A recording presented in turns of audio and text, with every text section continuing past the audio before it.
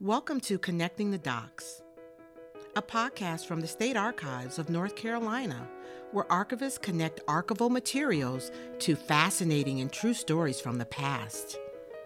The theme of Season 2 is Unprocessed, where each week we deliver rare and often overlooked topics related to North Carolina's storied history. Now here's your host, John Horan. Welcome to Connecting the Docs. I'm your host, John Horan, and I'm here with reference archivist Lauren Murphy and a records analyst, Josh Hager. And we are going to be talking about a few spooky stories out of the archives today. Thank you, John, for having us on the show today.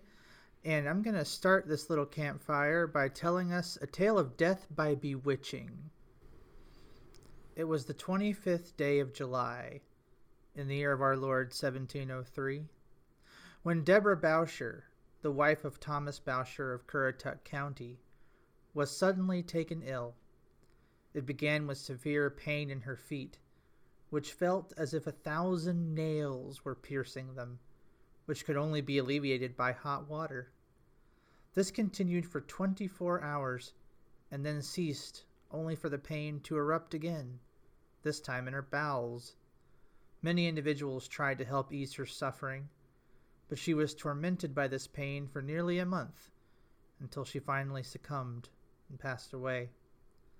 In her pain, she cried out that she was ill by the hand of Susanna Evans, an evil woman, so she said, and requested that Susanna Evans be brought to justice so that others might not suffer the same fate as her. Thus, in October of 1703, Susanna Evans was brought to court and accused of being led by the instigation of the devil to maliciously bewitch and by assistance of the devil afflict with mortal pains Deborah Bousher, leading to her death. That is fascinating. What else do we know about Susanna Evans? Do we have like a sketch of who she was? I mean, what did she have? Black cats and a pointy hat and a cauldron out front, or like how do we know any of this stuff? So we mostly know it through the colonial court records. A fascinating but very difficult to read and decipher group of records from the late 1600s and early 1700s. So these have been preserved for 300 plus years. You can kind of imagine what a piece of paper, might look like after 300 years. It's maybe not the easiest to read. And so, but it's one of the best records we have of the time period because it's one place where records were created. I mean, paper would have been expensive. Not everyone was keeping extensive journals, but the court records preserve for us a little snapshot of what people's lives were like in terms of how they interacted with each other through these kind of civil and criminal suits. Where one person accuses another person of something, and then the court kind of has to decide if they're going to keep going with it, which they did in the case of Susanna Evans. Aha. Okay. And so, how did these two people know each other? It's kind of unclear exactly how they knew each other. They seem to have been neighbors because in his deposition, Thomas Bousher specifically mentions that his servant has come back from John Evans' house. And what Josh read is kind of a narrative of the actual historical record, which really does say that 1,000 nails were piercing her feet, and records Thomas's telling the court that Susanna Evans was accused by his wife of being the reason for her torment and the reason for her eventual death. And these snapshots are often all you're going to get for people in the time period of the early 18th century. Yeah, so Susanna Evans, her husband pursues a full trial for her, which was interesting. He went before the court and petitioned them to give her a full jury trial. And so they rounded up the jury from among the citizens of Currituck County, and jury found her unanimously not guilty.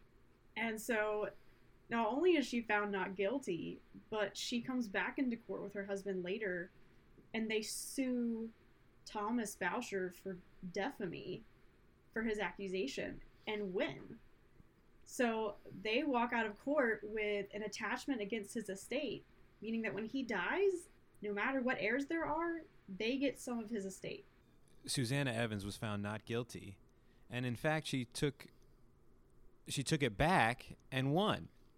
And so that seems maybe a departure from what people think of when they think of sort of these witch trials and cases and all of that sort of thing.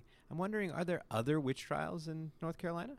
Yeah, absolutely. Actually, on the same day that Susanna Evans was eventually tried for witchcraft, another woman named Martha Richardson was also tried and also found not guilty by the same jury.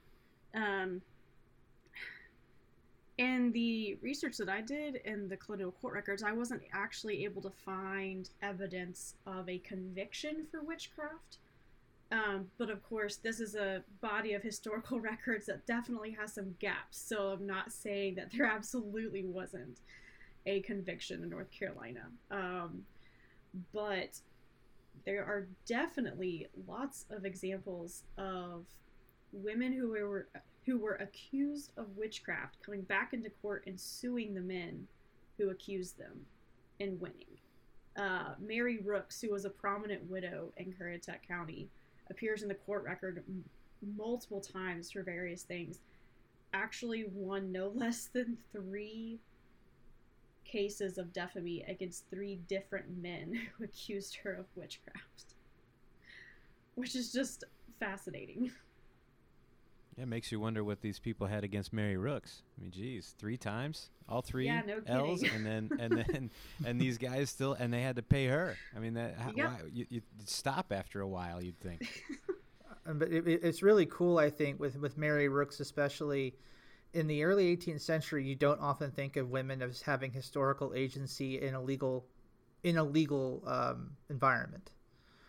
But here you do. Now, Susanna, her husband, was the one who initiated the full trial to prove her innocence. But these women are able to have their story told, in some cases tell their own story, and win. These witchcraft trials, I think, really get to something more interesting, as you could say that, than being a witch. It really gets to this complex legal history and cultural history and gender history that is quite fascinating, I think. Yeah, and I think that if you look at the sort of gender history of it, and you see that these women were able to bring these counter trials, but in another sense, continuing along the vein of gender history, do men get accused of being witches? Or do they get wizard, or how does that work? I would probably fall over in the search room if I was able to find a court record that accused a guy of being a wizard. I mean, that would just... so many levels of just incredibleness there. Short answer, yes. In reading about kind of our next story, I found that Duncan McFarland of Richmond County was actually accused of being accused of witchcraft, if not accused of being a witch at various points. But that's not even the most interesting thing about him, okay? So, to set it up, this is 1799, Richmond County, and one of Richmond County's most prominent citizens has been affected by the bite of a mad wolf.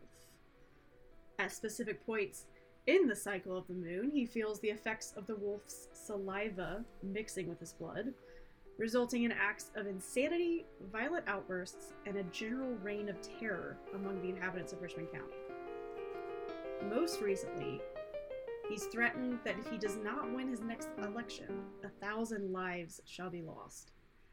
And this all comes from an actual petition presented to the General Assembly in 1799 about Duncan McFarland, accusing him basically of being a werewolf, even though that specific term is not used. In other secondary research, it comes up that he has been accused of witchcraft, but I think that that is kind of overshadowed by this petition accusing him of being a werewolf. That accusation has more bite to it. Oh. Oh dear. That's funny. That's good. So you're saying that this individual was both accused of witchcraft and the, is it higher accusation, the one that has more bite, of being a werewolf? Absolutely. So they present a considerable amount of evidence about his they call it a system of terror, of his writing about Richmond County and kind of coercing people to vote for him. I mean, he's just so power hungry, they say. And they present as evidence for his madness the idea of his being a proper person to run for the House of Representatives, because he has run for the federal House, and apparently that's just so insane it means he's got to be a werewolf. He does actually get elected to the federal House of Representatives 5 years after this petition, though, and serves on the 9th Congress. So, you know, it's an extremely dense picture of just this kind of chaotic Richmond County where your representatives are changing every couple of years. Duncan McFarland served as a representative in the early 90s, 1790s, that is. And this petition is signed by people he served with in the House of Representatives, people he lost to and at times beat in races for the Senate, set against this context where Robert Webb has been elected senator from Richmond County, but cannot attend Congress due to health issues. And so they have a runoff election, which is contested. And these people basically are supporting the other senator and pin this just incredibly descriptive petition, trying to give all this weight behind why their candidate should win and not Duncan McFarland. Well, it's not just the political. Duncan McFarland also has a track record. He shows up in pretty much every term of court in Richmond County in the years prior to this and going forward, either as a criminal or as a litigant in a civil case, often charged and convicted with assault and battery several times against women, although usually he only has to pay a fine of 1 penny. So yeah, he gets fined more for stealing a hog than he does for assaulting a man. Well, of course, because he made the bacon. Uh-oh. Every story gets a joke.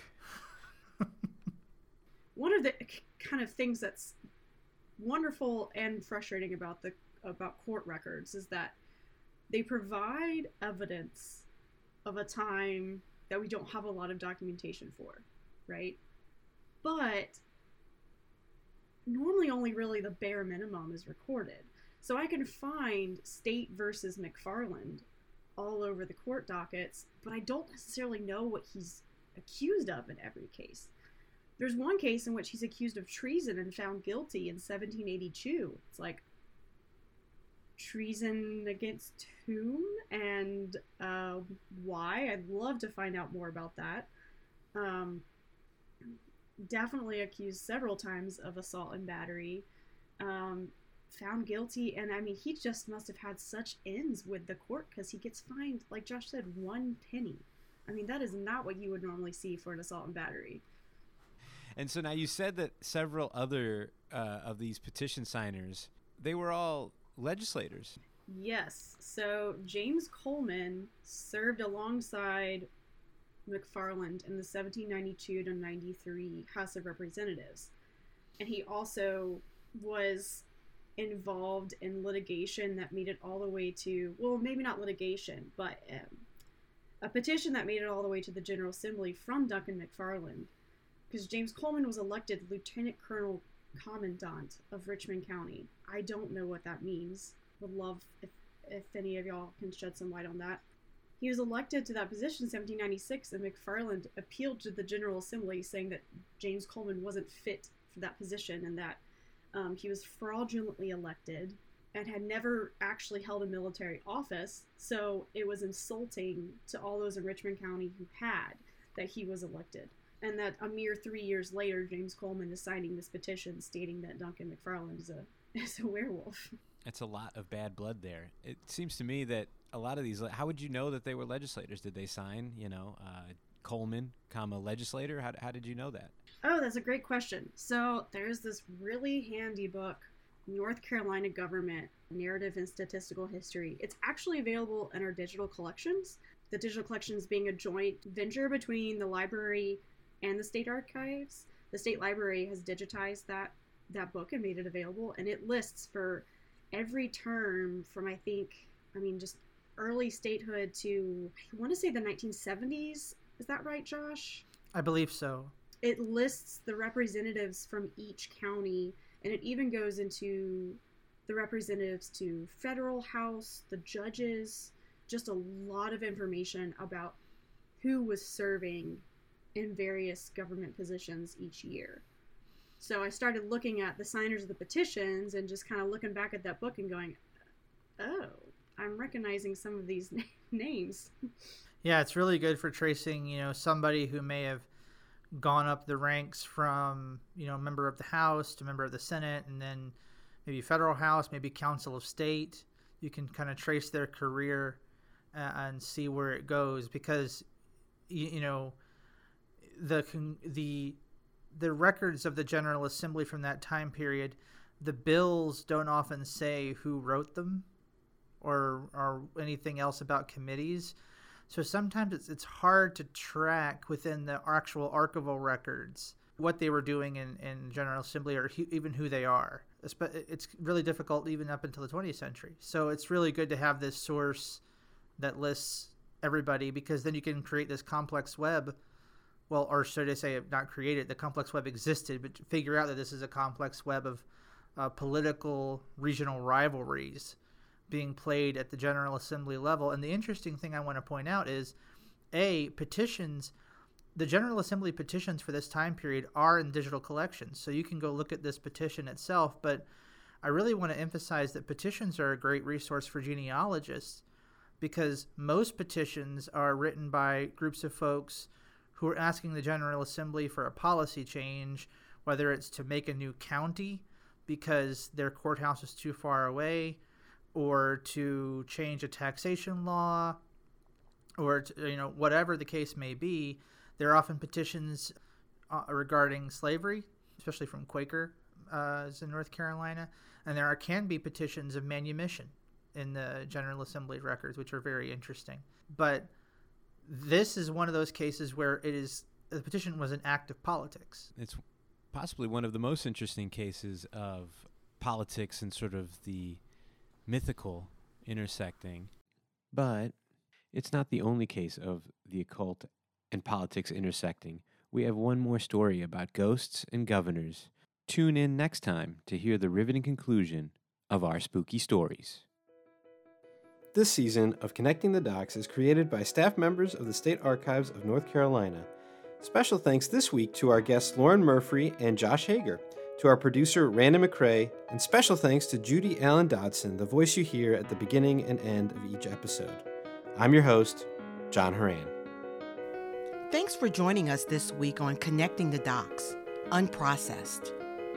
Make sure to visit our website, connectingthedocs.podbean.com, where you can subscribe to the show in iTunes, Spotify, Stitcher, or via RSS, so you'll never miss a show.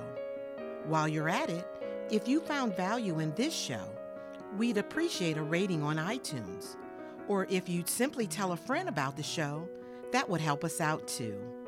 If you like this show, you might want to check out our blog, History for All the People, at ncarchives.wordpress.com. For more news and information, please visit our website, archives.ncdcr.gov.